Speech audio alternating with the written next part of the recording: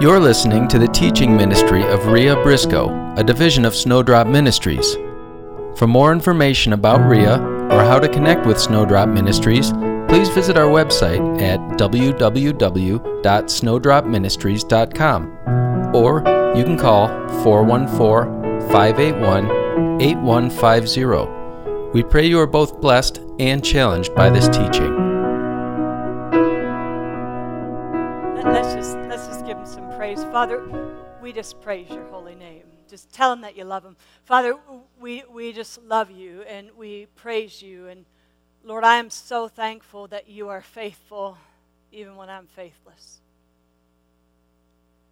Father, I'm so thankful that you're good even when I don't deserve you to be good.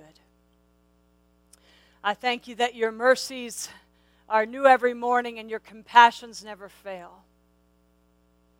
Thank you that great, Lord, great is your faithfulness.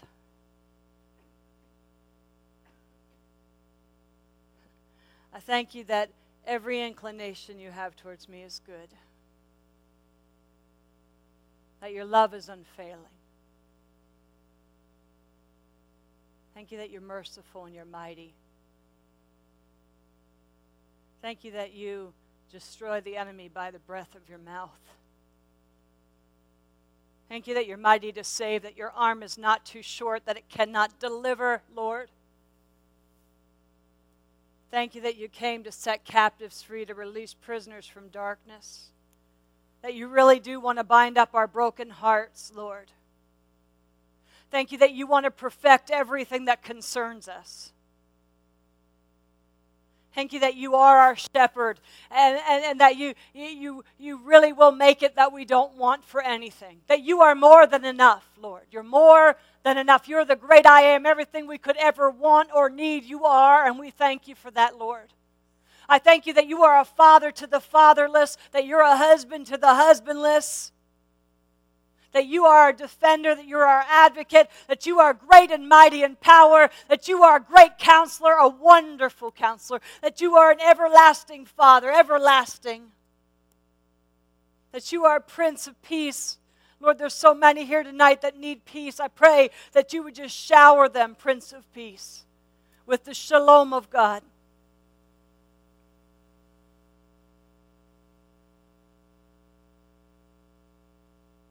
Lord, I thank you for your majesty. I thank you that you are magnificent, that you are fairer than 10,000, that you are our deliverer, that you are our redeemer, that you are our Messiah, that you are our friend. A friend. Lord, we want to be a friend of God. You call us that, Lord. Thank you that you take great delight in us and that our love for you ravishes your heart. Thank you that before a word is on our lips, you know it completely, that you hem us in behind and before, and your hand is upon us.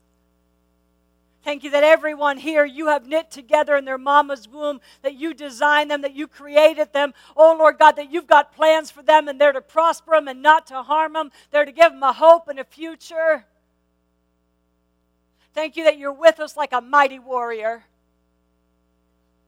Thank you that you just tell us to stand still and watch the deliverance of the Lord. That we don't need to strive, that we don't need to work, that we don't need to fight our own battles. Thank you that we have the mind of Christ. I pray for the minds that are being tormented tonight, that are not at peace, that are full of anxiety and fear and worry, Lord God. I thank you that they have the mind of Christ and that they do not have a spirit of fear. That they've got a sound mind and they have a spirit of power.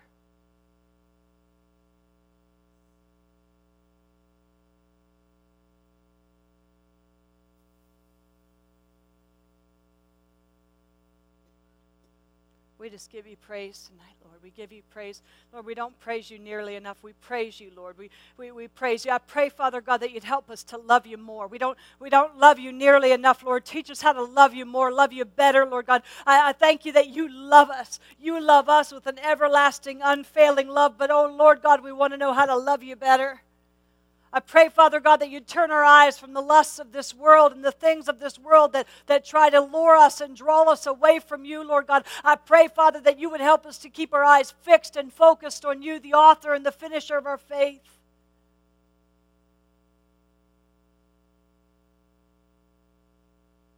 And we just praise you, Lord. We praise you. We give you praise and honor and glory that you do cover us. You cover us, Lord. That we're safe with you. That we're under the protection of your wing, that you are our refuge, that you're our stronghold, that you're our great and mighty help in times of trouble.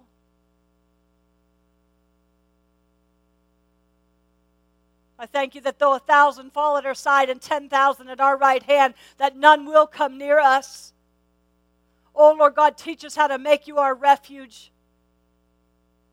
Teach us how to stay hidden in you. I thank you that we are hidden in Christ, that we are seated in the heavenlies with you, Lord, with you. I thank you that no weapon formed against us can prosper. I thank you that tonight in this place, Lord God, no weapon formed against us, against this message, against your word going forth can prosper. I thank you that your word will go forth and it will prosper for the very thing that you sent it to do. It will not return void, and I thank you for that, Lord. I thank you that you've made my mouth like a sharpened sword, like a pen in the hand of a skillful writer. I thank you that I'm a polished arrow, Lord God, and I pray that you'd shoot me forth tonight in this place. And Father, that your word would go forth in power, in authority, and with great confidence and boldness, Lord God.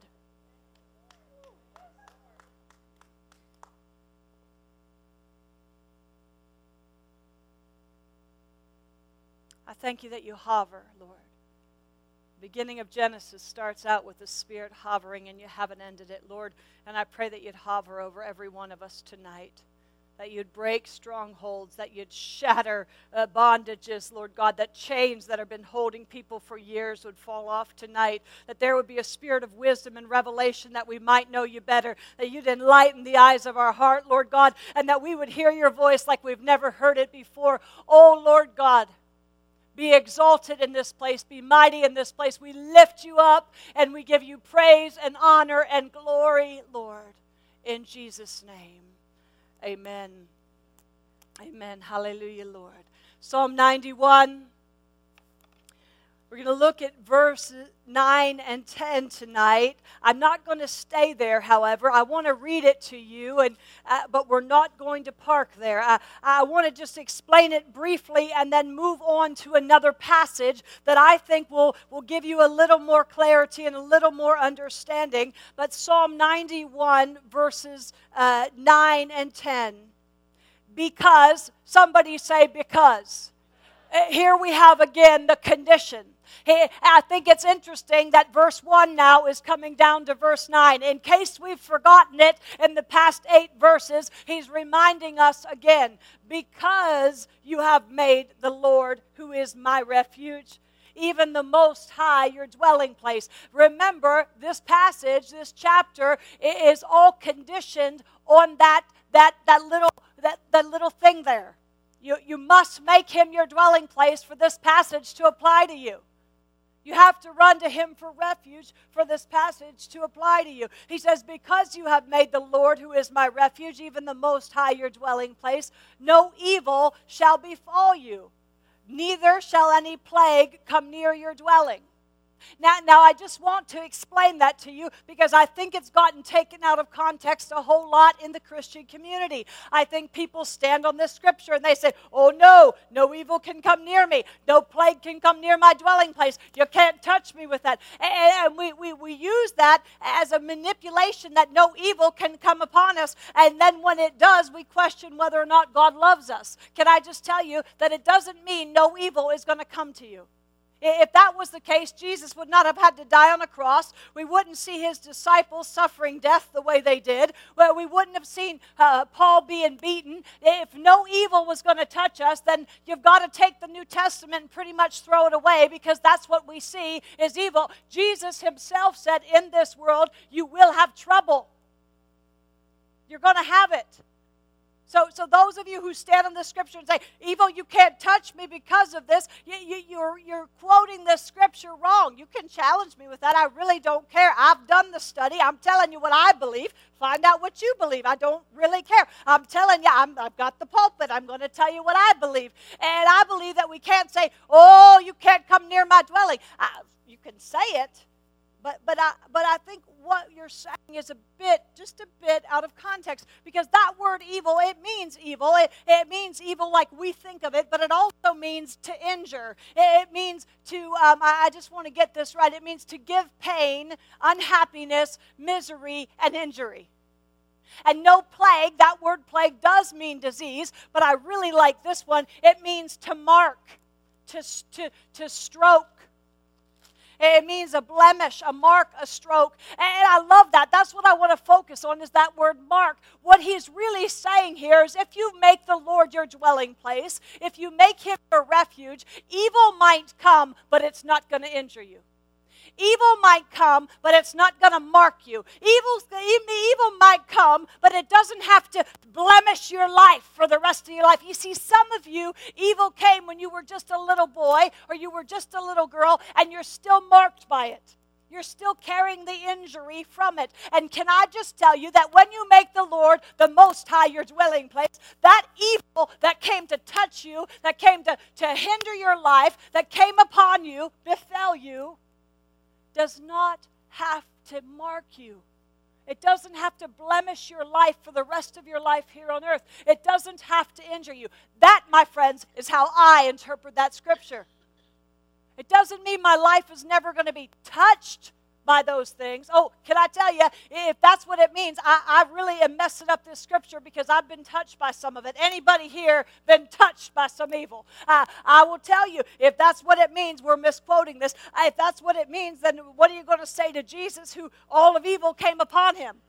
What are you going to say to a disciple who got crucified upside down? That sounds pretty evil to me. I love the scripture that says, what you meant for evil, God meant for good. It means he's the redeemer of all things. Of all things. He will redeem all things and turn it around and use it for your good and his glory. But I will just tell you that you need to be mindful of, because you have made the Most High your dwelling place. That's a condition. You see, that means that we can be a believer, and I believe this. I lived there for most of my life. We can be a believer who is not dwelling in his presence. And if that's the case, we can be profoundly affected by evil. That's where I spent most of the years of my life. Still a believer, believing I'm going to heaven, but really not knowing what it meant to dwell. Not really knowing what it meant to come underneath his protection. And I will tell you, a lot of evil befell me, and it touched me, and it injured me. It still befalls me. It still tries to touch me, but it does not injure me nearly as easily today. But it is possible, dear ones, to be a believer who is not dwelling in his presence. And if that's the case, you will be profoundly affected by evil. It will touch you. Because it's only when we're dwelling in his presence that we have the protection from that. Turn over to Proverbs. Proverbs is right after Psalms. Proverbs 1, verse 33. He says, but whoever listens to me will dwell, inhabit, live safely, and will be secure without the fear of evil. Whoever does what? Listens to me. Look at that. Whoever listens to me. We see we're called to not just be hearers of the word, listen. We're called to be doers of the word. That word listen, it doesn't just mean, it means, Kendall, listen to me. Obey me is what that really means. And whoever listens to me will dwell in safety and will be secure without the fear of evil. I want you to turn over now to 1 Corinthians. There's Acts and then there's Romans, 1st and 2nd Corinthians. Turn over to 1 Corinthians 3. And if you have your Bibles, I want you to turn here, because I really want to spend the rest of the night focusing on this scripture. It's profound. I just love it. Dave and I have been talking about it all week long. I quoted a bit of it to you last week and the week before, but I want to just read through that part quickly and get to another portion of this chapter that I really want to focus on. Verse 1 in chapter 3 of 1 Corinthians. And I, brethren, could not speak to you as spiritual people, but as to carnal. That word carnal, it means living according to the flesh, or according to the soul. If you will recall, months ago, for those of you that weren't here, let's just do a quick overview. Can you two come up here, Karen and sweet girl, how are you? Come on up here. I want to just use you to just go over this one more time. You'll recall that we talked about this months ago, the spirit, the soul, and the flesh, the body. And I told you that we are a three-part person. We have a body. We are a spirit. When you're born again, your spirit gets born again. It's a new man. Your new man now is in your spirit man. But we have a soul. That word soul is mind, your will, your emotions, your feelings. Got me? So we are a spirit. We have a soul. Karen will be my soul. And we live in a body. Flesh. The body was never meant to control us. It was just meant to hold our spirit. You see, we are all spirit beings. If we didn't have this body, we would all be spirits. That's the part that's going to heaven. And our spirit, we're all spirits. Can I just tell you, it's just we have a body that we're living in. You get to see me because I have a body, okay? But I also have a soul. A mind, a will, emotions, my personality, my feelings. So many of us are governed by that. How many of you can sometimes, maybe I'll just make myself guilty, that we can be governed by our feelings, our emotions. I'm working very hard to not let that happen in my life. I've got some strong feelings. I'm an emotional woman. And sometimes my emotions can control my life. It was never meant to be that way. God said, I made you a born-again spirit. That's where the Spirit of God lives. He's born again in me, in my spirit. And I have a soul, my mind, my will, emotions. I live in a body. And I'm afraid sometimes that we as Christians, we let the soul, the mind, the will, the emotions run our life. We put him on the throne and we say, come on, body. He attaches to the body and he says, you go where I tell you to go and you do what I tell you to do. And the Spirit is back here saying, you-hoo. And we get bossed. I remember my daughter when she was playing basketball, the coach would say, boss the ball.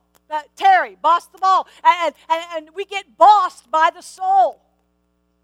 The soul tells the flesh where to go and lives it out through the flesh. And the Spirit just tags along for the ride. It was never meant to be that way. But as Christians living carnally, that's what it looks like. The Spirit is still here. You're going to go to heaven. You got the Spirit of God living within you. You're not letting him rule. You're not being led by the Spirit. You're being led by the soul, the mind, the will, the emotions. And God wants it to be, hey, I'm the boss here. And you just be quiet right here. Zip the lips, Miss Emotion. Mr. Feeling, zip the lips, and you just come along for the ride, and I'll tell you what to do. And Mr. Flesh, don't even think you're going to act out because I'm in charge here. Are you following me? Carnal Christians do it this way. Spiritual Christians do it this way. Is it clear? Yeah, okay. Thanks, guys. All right, so he says, and I, brethren, could not speak to you as spiritual people, but as carnal, as to babes in Christ. And that word babe, I just love it. It means what you think, a baby. It means an infant. It means childish. But here's what I loved. I'm taking it right out of the Greek dictionary. It means untaught. I know that I preach this to you all the time, but I am not going to preach to you as a babe. I'm going to call you up higher. I'm going to teach you like a spiritual person. I want to grow up in Christ, and you're just going to come along with me because I'm tired of being a babe. And it means untaught or unskilled. And he said, I had to treat you like babes in Christ. I fed you, and that word means to imbibe. We talked about that a number of weeks ago. And that means to saturate your mind. I saturated your mind, or I fed you with milk.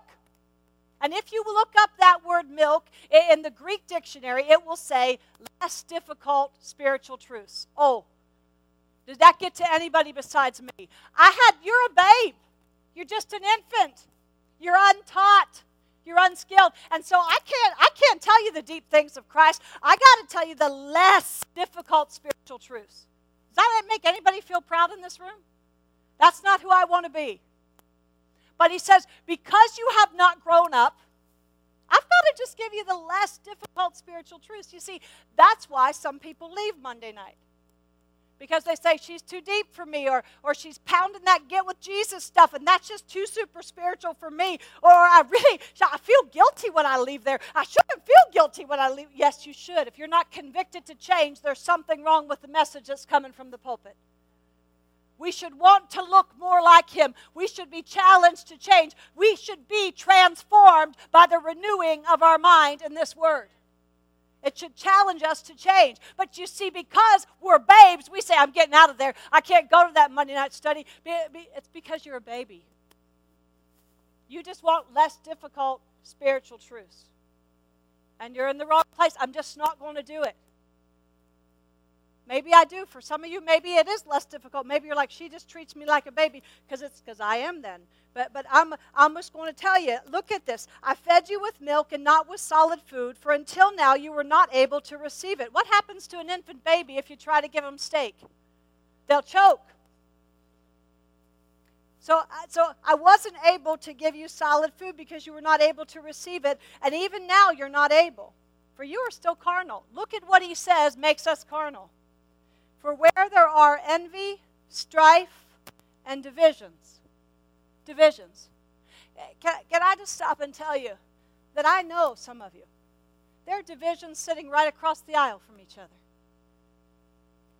What does he say you are? Babes. Carnal. If there are divisions and strife and envy among you. Some of you sit in the pew and you're envious of somebody you see here. Come on, grow up.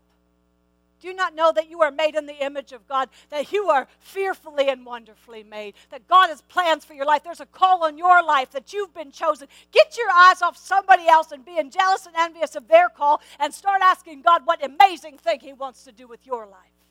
Grow up. Grow up. I'm talking to myself. I'm preaching to myself too. You are not carnal, and are you not carnal and behaving like what? Mere men. Just mere men.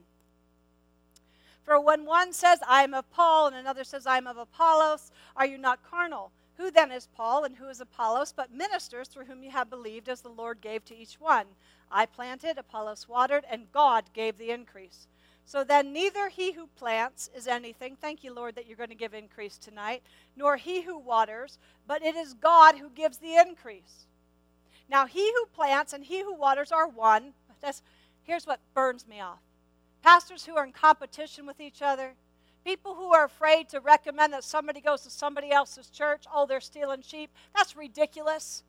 Paul was saying, Apollos and I are one. We're playing on the same team. There's no competition here. Can I tell you there's no competition? We're all on the same team, Paul's saying. And each one will receive his own reward according to his own labor. For we are God's fellow workers, and you are God's field. You are God's building. We're God's building. According to the grace of God which was given to me as a wise master builder, I have laid the foundation and another builds on it. But let each one take heed how he builds on it. I'm getting to what I want to talk to you about. For no other foundation can anyone lay than that which is laid, which is in Jesus Christ. Okay, what is the foundation of our life? Jesus Christ. The foundation, those of you men especially, you'll know this. I remember when we were building our house. It was so important for Dave when they laid the foundation to go over and check it out. I was like, it is a hole in the ground. And he'd be like, Rhea, I want to check out the foundation. He understood that if the foundation is not solid, the house will crumble.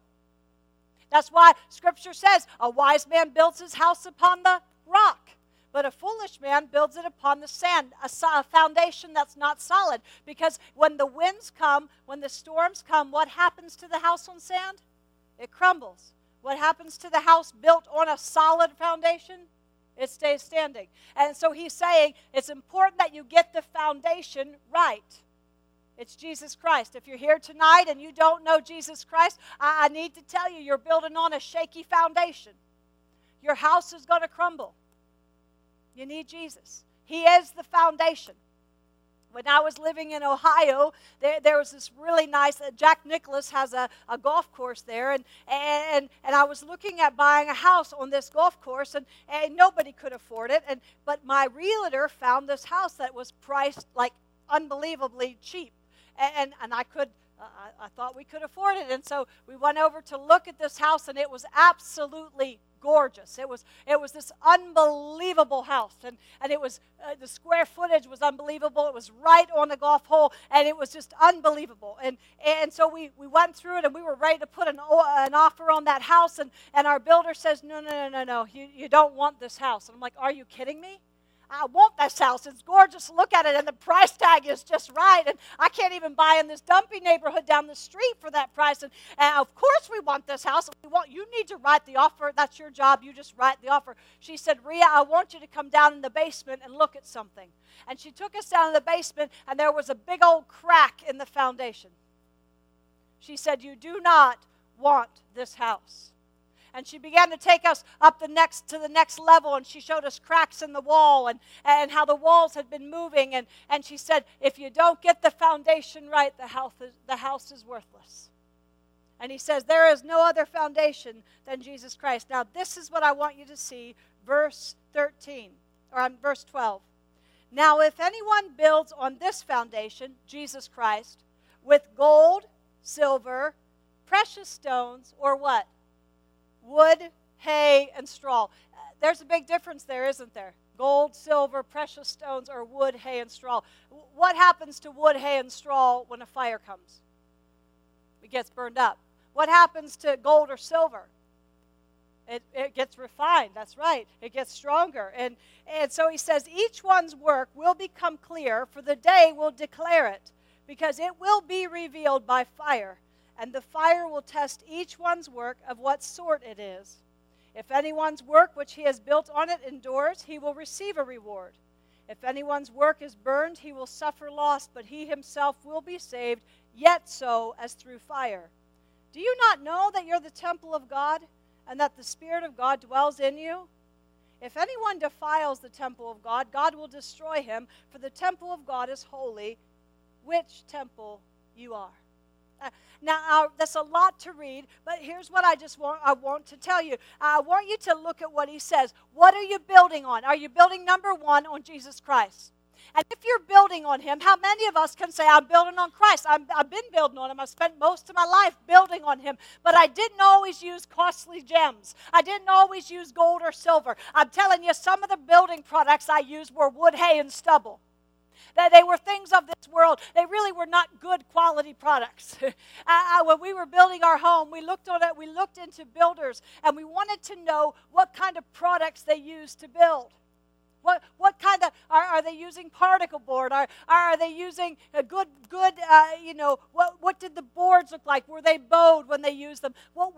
Dave inspected those things. That was important to him because he knew he wanted a house that was built with quality. And some of us are satisfied with wood, hay, and stubble. Some of us are just going through the motions. We're coming to church. Occasionally we'll open our Bible, and we were just 1 foot in heaven and 1 foot in the world. Wood, hay, and stubble. That's what we're building with there. But when you get in that secret place, you begin to build with costly stones. You begin to build with silver and with gold, with lasting building products. That's what my house is being built on. I'm telling you, I've spent most of my life building with garbage, trying to have 1 foot in the world and 1 foot in heaven, and building my house, and it's a wobbly house. And now the Lord has said to me, Rhea, I want you to take this walk seriously. Oh, never forget the brevity of life, the certainty of death, or the length of eternity, Rhea. There's an eternity coming, and what are you building on? Is it more important for you to chase after the lusts of this world, Rhea, than it is for you to chase after the things of heaven that will build a home, a temple for me and good stuff? Do you want him to live in a good house? And so he says, no matter what you're building on, it's going to be revealed. The fire, somebody say, evil will befall you. That word fire there, the fire will come and reveal. That means, I just love this. That word fire, I want to get it right because it's just so good. Oh, Lord, where is it at? It means fire of hell. You see, no evil will befall you. Back to Psalm 91. Are you still with me? No evil will befall you. Sometimes, has anybody here ever experienced the fire of hell? When hell unleashes everything it has at you to try to bring you down. Anybody ever been there in their life? I've been there. I know what it's like when all of hell loads every arsenal they have and lets it out on you. I understand what that's like. I remember going through, I was talking to Dave about this, I remember going through a time in my life where I, honest to goodness, did not know if I was going to get back up. That all of hell had unleashed an arsenal of weapon on me and knocked me to the ground, and I just didn't know how I could get back up. My life was shaken, and everything that could be shaken was shaken. And all that was left was what was built that was good. And I remember sitting at my kitchen table and just sinking into the Word, and every moment I had, I was in the Word, and I was just, I needed it like I needed the next breath I took, and I didn't even know how I was going to get out of bed the next morning, and I needed the strength of God. I ran to Him, because when you need Him, you will run to Him. Can I tell you, when He's all you have, you will find He's all you need. And I ran to Him during those times, and I began to build. What was shaky was now getting stronger. And I'm telling you, the fire came. The fire came. And I realized what I was building on was shaky ground. That the foundation was solid. I was going to heaven, but that was about it. And I'm telling you, the fire of hell will come. Because God's going to test us. That word test means to prove genuine. Oh! Do you want Him to be able to prove you genuine? I want that more than anything in this world. I want Him to be able to say that, Rhea Briscoe, go ahead and unload it, Satan, because she is genuine. Go ahead and bring the fire of hell, because when you're done with her, she's going to be standing strong, because what's built in her is lasting. It's lasting. Bring the fire. It doesn't matter. It's staying. She's staying with her feet on the ground. I'm telling you, that's what I want in my life.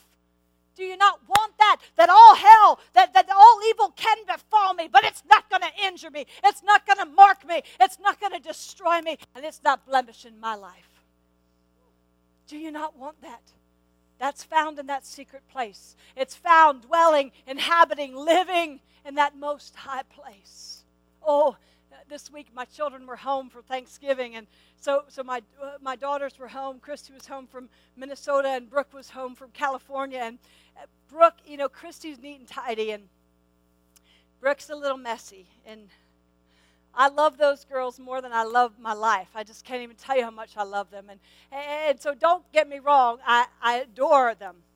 But Brooke is a little clutter bug. Everywhere she goes, she leaves a mess behind. And her mama, I like a neat house. I'm just not even going to lie. I like a neat house. And, when there's just 3 of you in a house, you can put your dishes in the dishwasher right away. There's never any dishes in our sink. And it's easy to pick up after that many people. And my house is pretty neat and tidy. And Brooke comes home, and that changes. And I just don't understand why she just can't put her stuff away, but she can, and it doesn't matter because I love her, and who knows, it doesn't matter. When you love your kids, you can overlook some stuff, but I will tell you, she's a clutter bug, and I got up the other morning, and I went down to the table, and I made a cup of coffee, and I happened to look at the sink, and it was piled full of dishes, not just dishes, but dishes that weren't even rinsed, so it had the hard stuff on it, and I was like, oh, Brookie. And I looked in the den, and there was, the blanket was all thrown over, and the remotes were everywhere. Dave has about 500 remotes, and they were all over the place, and the room just looked nasty, and pillows everywhere, and I was like, oh, how many more days? And I'm teasing, I love her.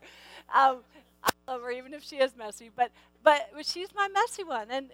And so I was standing at the counter, and I was making my coffee, and I went over and I sat down at the table, and I said, "Oh, Lord, I have no idea what we're going to teach on Monday night, but can I just tell you, Lord, I want it to be a download from you. I don't want it to be a message of man. I don't want it to be a message out of a commentary that I read. I want it to be from you, Lord. I want you to speak to me. So I'm just going to sit here and I'm just going to listen." And all I heard was Brooke. And I'm like, Lord, I love her. I really don't care if there are dishes in the sink. Brooke. And I could not even get focused. All I could hear is Brooke in my mind. And I'm like, Lord, what do you want? And I heard him say, "You come home." She came home. When she comes home from college, she says, "I'm coming home." And she came home and she brought her clutter with her. And it was strewn all over my house. And he said, "Rhea, when you come home," because you see, that's what the word inhabit means. It means to find your home, be at home in God. When you come home in me, Rhea, you bring your clutter with you everywhere you go. You just leave it strewn all over my temple. You got your clutter all over, Rhea. And just like you love Brooke and you really don't care and you just deal with the clutter. That's how I am, Rhea. But can we just deal with this clutter? Can we just look at it rather than let it strewn all over your temple? All over my house. Who's got some clutter in his house? You are God's building. And he wants you to be at home in him. But who knows? We've got some clutter.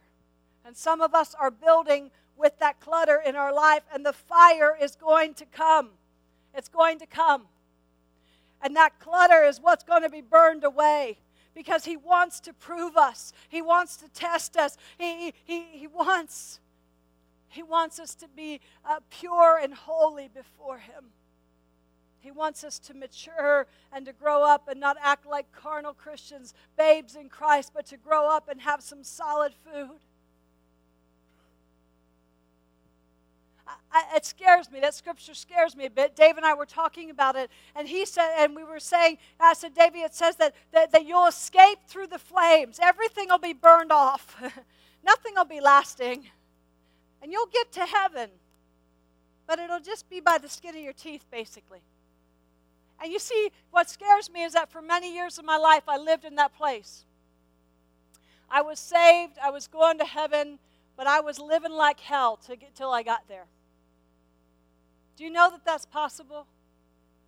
It's possible to never really get to that place of dwelling with him. It's possible to visit on Sunday morning, really feel like you're doing your Christian thing and still be saved and probably going to heaven, but man, by the skin of our teeth. And he says, you know what, when the fire comes, it will be revealed. And that word revealed shook me to the core this week. I want to read the definition to you of revealed. It means to uncover, to lay open what has been veiled or covered up, to make known. He's saying, you're building your Christian life, but the fire's going to come, and I'm going to uncover what's been veiled. You see, we try to look super spiritual and all put together on the outside. And how you doing, brother? Praise the Lord. Let me quote you some scripture and I'll pray with you. And we try to look hotsy-totsy, super spiritual. But the Word of God says, you know what? You can fool some of the people some of the time, but you cannot fool me. The fire is going to come, and I'm going to burn away, and I'm going to uncover, and I'm going to reveal what has been hidden and what's really in there. Oh, that scared me. Did that scare anybody else besides me? I want him to prove me genuine. I want the fire to be able to come, and I want him to say, unleash it in her life, but nothing's going to get burned away. She is the real deal. Do you not want that in your life? Well, maybe you don't. Keep nursing. Keep sucking on the bottle then. I want me some steak.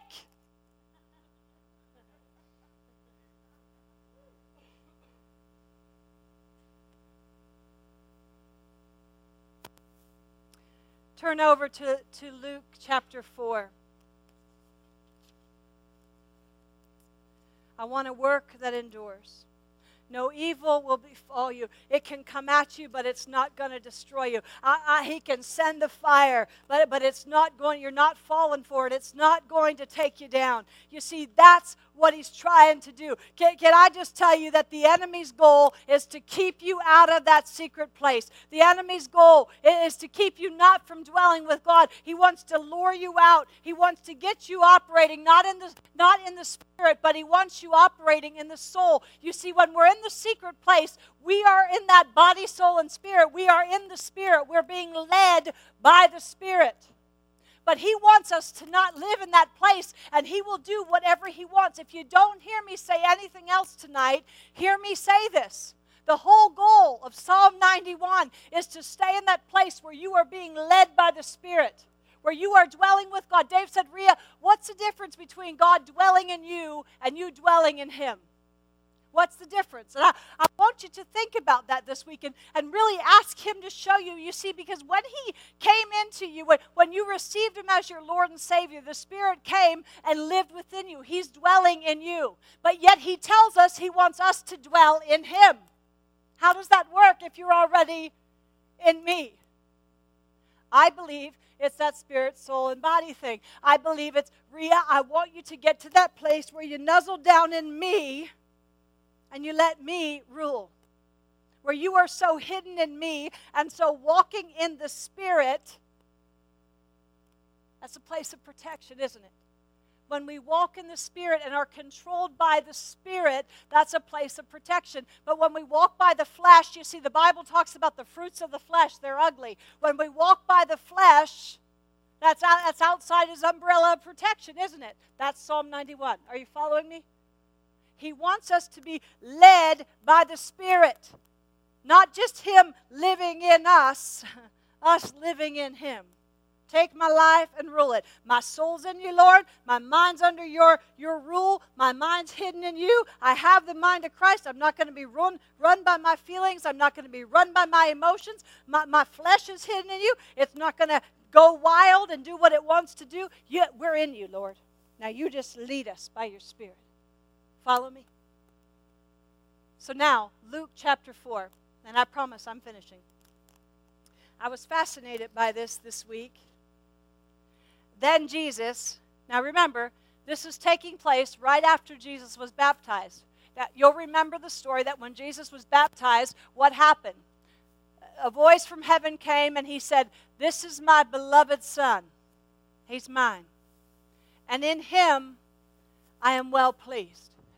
I love that because I'm a doer. I'm a striver. And I love that Jesus didn't do one thing in ministry at that point, and God was already pleased with him. Can I tell you?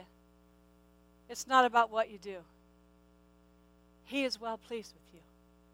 Right now. In the situation you're in, whatever you're doing. I prayed with a young man. Leslie and I prayed with a young man yesterday, and he's beaten down, and he has a life of regret and things he wishes he hadn't done, and he's sad. And I looked at him, and I took him by the chin, and I said, "Can I just tell you that God is pleased with you?" And he kind of rolled his eyes, and I said, "No, you need to hear me. God is pleased with you." I said, "No matter what you've done, God is pleased with you. Right now, he's pleased with you." See, some of you need to know that because you think if you just do something, God might be pleased with you. He's pleased with you. He's pleased. You're his. What is man that he's mindful of us? I don't know, but he's pleased with us. He's pleased. He's pleased just because you're his. Yeah, my kids do wrong. My kids do things that don't make me happy, but I'm so pleased with them. They're mine. I love them. They can be ugly, they can do nasty things, but I'm pleased with them just because they're mine. I love them. He's pleased with you. So all of heaven opens up and this voice comes, "This is my beloved Son in whom I am well pleased." A mountaintop. And then the word says, "Then Jesus, being filled with the Holy Spirit, returned from the Jordan and was led by the Spirit into the wilderness." Look at that word, led. He was led. That word literally means driven. He was driven by the Spirit into the wilderness, being tempted, tried, tested for 40 days by the devil. I want you to look. that the Spirit led him into that wilderness, into that barren, dry place. I think it's Mark that says he lived among the wild beasts. It's not a pleasant place. See, some of you are in a wilderness right now. It's not a pleasant place. Can I tell you, it's possible that the Spirit led you there. There's something He wants to do in you in that wilderness that maybe He can't do someplace else. Somebody said to me a number of years ago, Rhea, if you could go back and change your life, would you? I said, oh no, not if I had to give up what I learned about Christ coming through it. You see, there's just some things you can't learn outside the wilderness. There's some things you can't learn outside the fire. Some things you only learn going through the fire and it's burned into you. He led him into the wilderness to be tempted, tried, tested by the enemy for 40 days. In those days he ate nothing, and afterward, when they had ended, he was hungry. He was hungry. And the devil said to him, if, don't miss it. If you're right in your Bible, circle that word if you are the Son of God. If. First thing he comes at is his identity. I know you think you're the Son of God, but you know what? I know you think He loves you. I know you think He's well pleased with you. He's getting him to question his sonship. He's getting him to question his identity. You see, some of you, that's where you're at right now. The enemy is constantly at you. Oh, God, you're not good enough for God.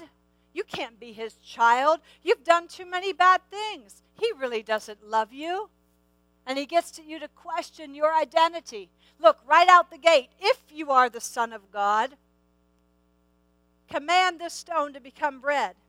So in other words, Jesus, you're hungry. I'm going to get you where you're vulnerable, because that's where the enemy always gets us. That's when all of hell gets unleashed before us. That's where evil tries to befall us, where we're weak, where we're vulnerable. Jesus hadn't eaten for 40 days. The word says he was hungry, and the devil comes to him, and he says, not only if you're the Son of God, but you know what? If you're so hotsy-totsy, take these stones and turn them into bread. Satisfy your hunger. Fill those cravings in you, Jesus. Take the easy way out. God will forgive you. Isn't that what He does to us? Go ahead, take that drink, satisfy your craving, satisfy your hunger. Look at that pornographic website. Satisfy the urge in you. You know what? God will forgive you. It's okay. Come on.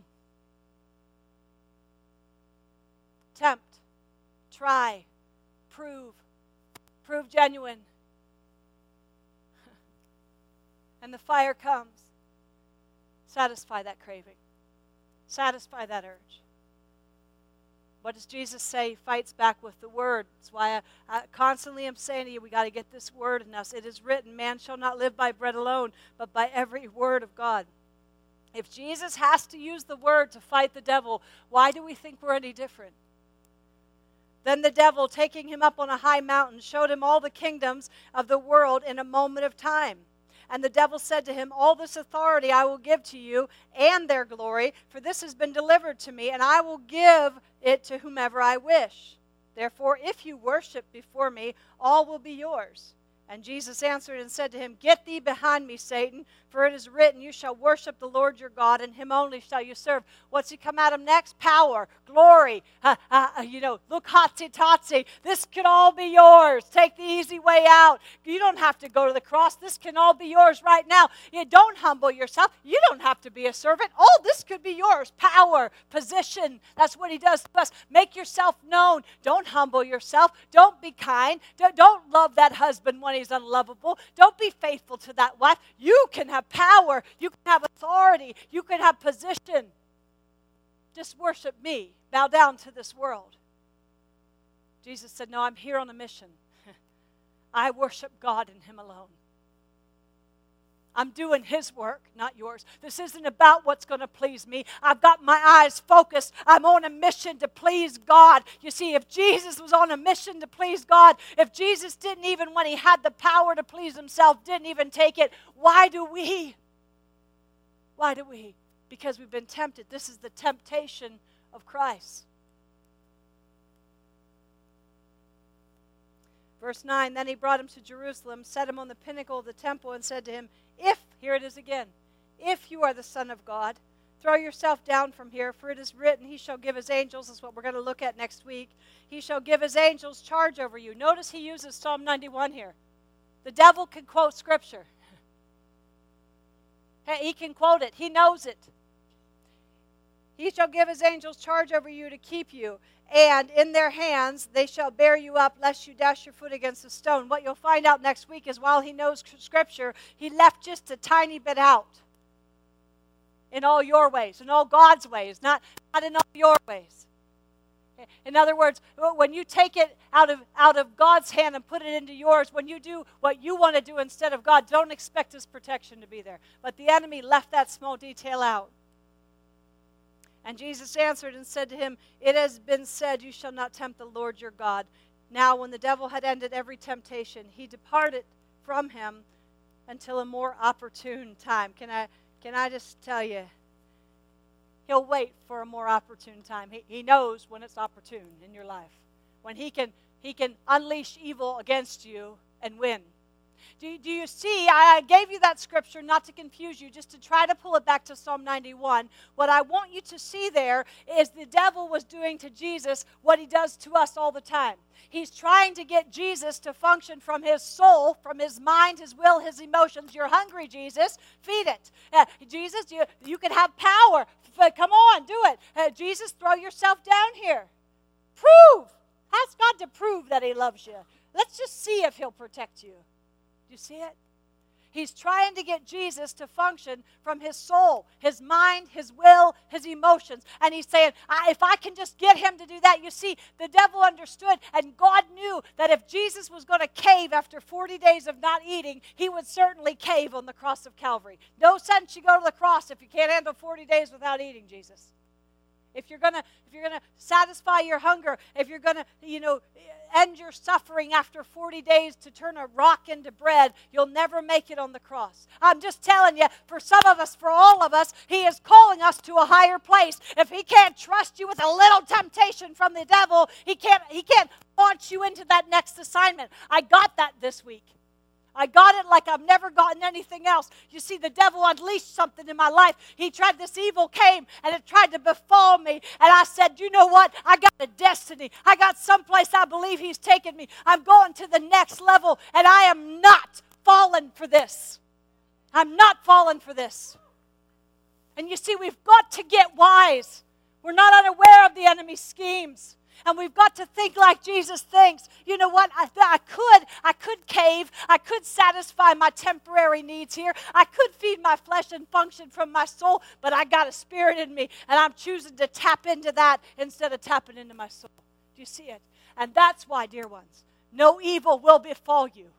It can't touch you. It can't injure you because you're functioning from that place, not of your soul, your flesh, your will, your emotions. You see, emotions is what gets you in an affair. Feelings is what gets you in. I felt like it. Well, dear one, you are not motivated by your feelings. Faith is what should be motivating you. The bigger picture. Oh, we want to drive through Christianity.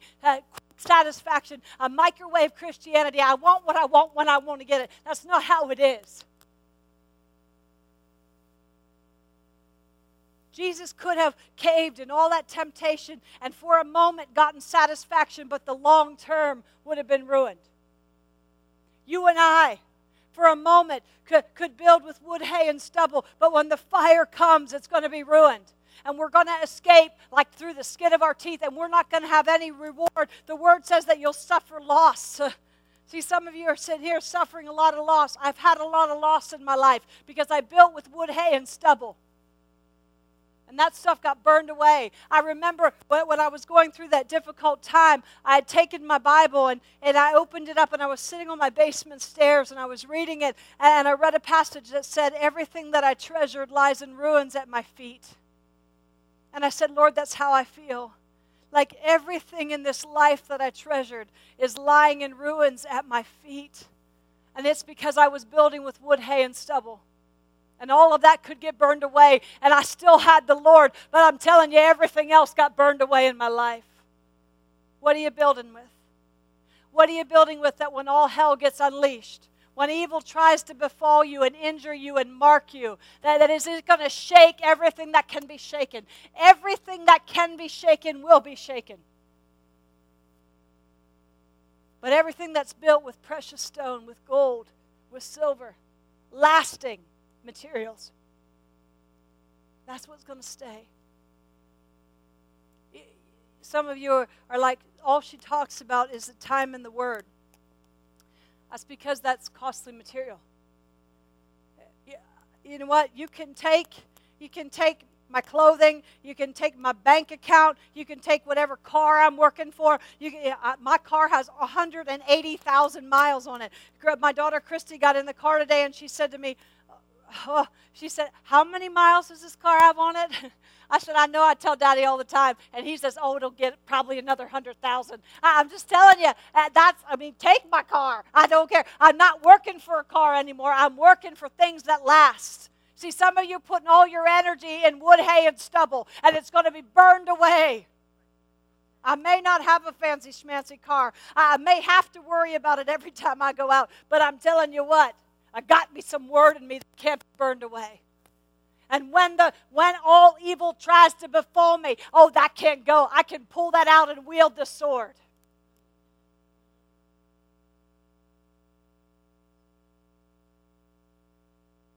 You following me? I'm all over the place tonight, but are you following my rabbit trail?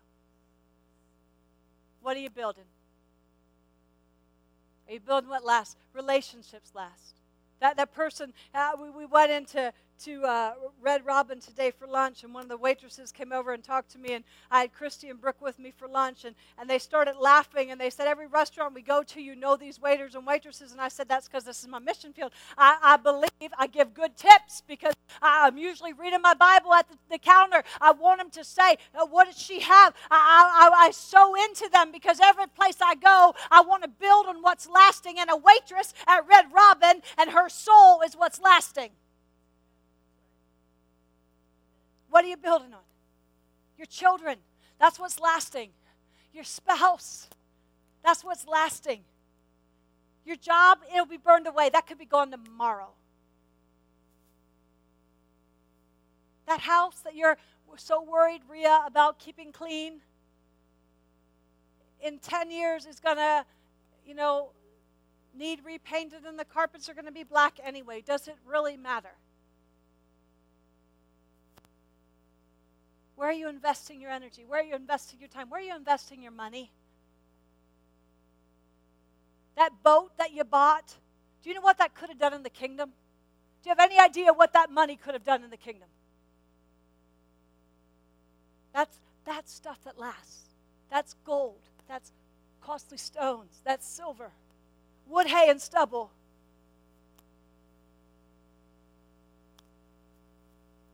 Now stop.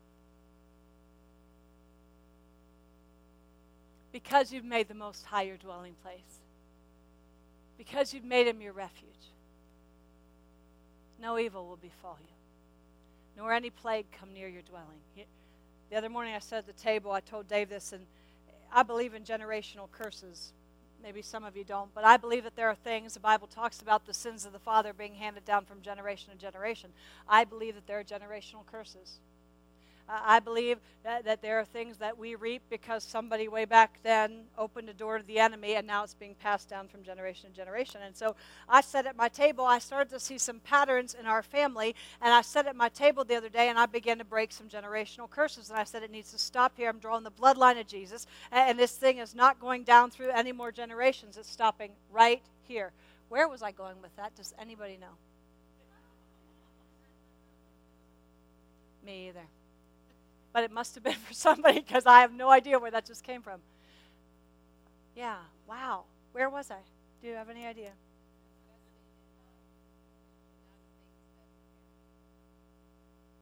I don't know. Somebody should probably read about generational curses because that must be for somebody. It didn't fit at all, but that must really be for somebody. Okay, Leslie, on the way in, Leslie got beside me and she said, if God tells you to do something really weird, just do it. I've been praying for you and what did you say? Not weird, you said do something crazy. If God tells you to do something crazy, just do it. Don't worry about it. There you go, girlfriend. Father, I thank you for these sweet men and women. I thank you that they're hungry for more of you. I thank you that they're faithful. Lord, you say that you're the rewarder of those who diligently seek you. Lord, they're here diligently seeking you. They're here hungry for you. And I pray, Father, I pray that your manifest presence would be so real to them this week and that it be tangible, that they would encounter you in a way this week that they've never encountered you before, that you would become more real to them than you've ever been. Lord, that you would prove to them that you're not a far off distant God, that you're a God who cares about everything that concerns them, that you want to perfect everything that concerns them, that you are with them, that you're not going to leave them, that you're not going to forsake them, that they can call on you and you'll answer. And you'll tell them great and mighty things they don't know. Oh, show yourself strong in our lives this week, Lord. Teach us how to make you our dwelling. Teach us, Lord, what it really means to dwell with you, so that no evil can befall us. Might come at us, but it can't injure us, can't mark us, can't blemish our life. Teach us, Lord. Continue to bring your scripture to light. Thank you that your word doesn't return void. It goes forth and prospers. I pray that the word that was spoken in this place tonight, Lord, would prosper throughout this whole week, that it would be in the forefront of their mind, that it be alive, that it be active, and that be stirring something in them, growing something in us, Lord, that the fire can't burn away. Bless them, Lord, I pray, in Jesus' name. Amen.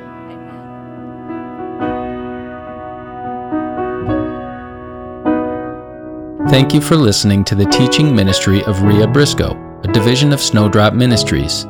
For more information about Rhea or how to connect with Snowdrop Ministries, please visit our website at www.snowdropministries.com, or you can call 414-581-8150. We pray you are both encouraged and challenged to go deeper and grow stronger in your walk with Christ.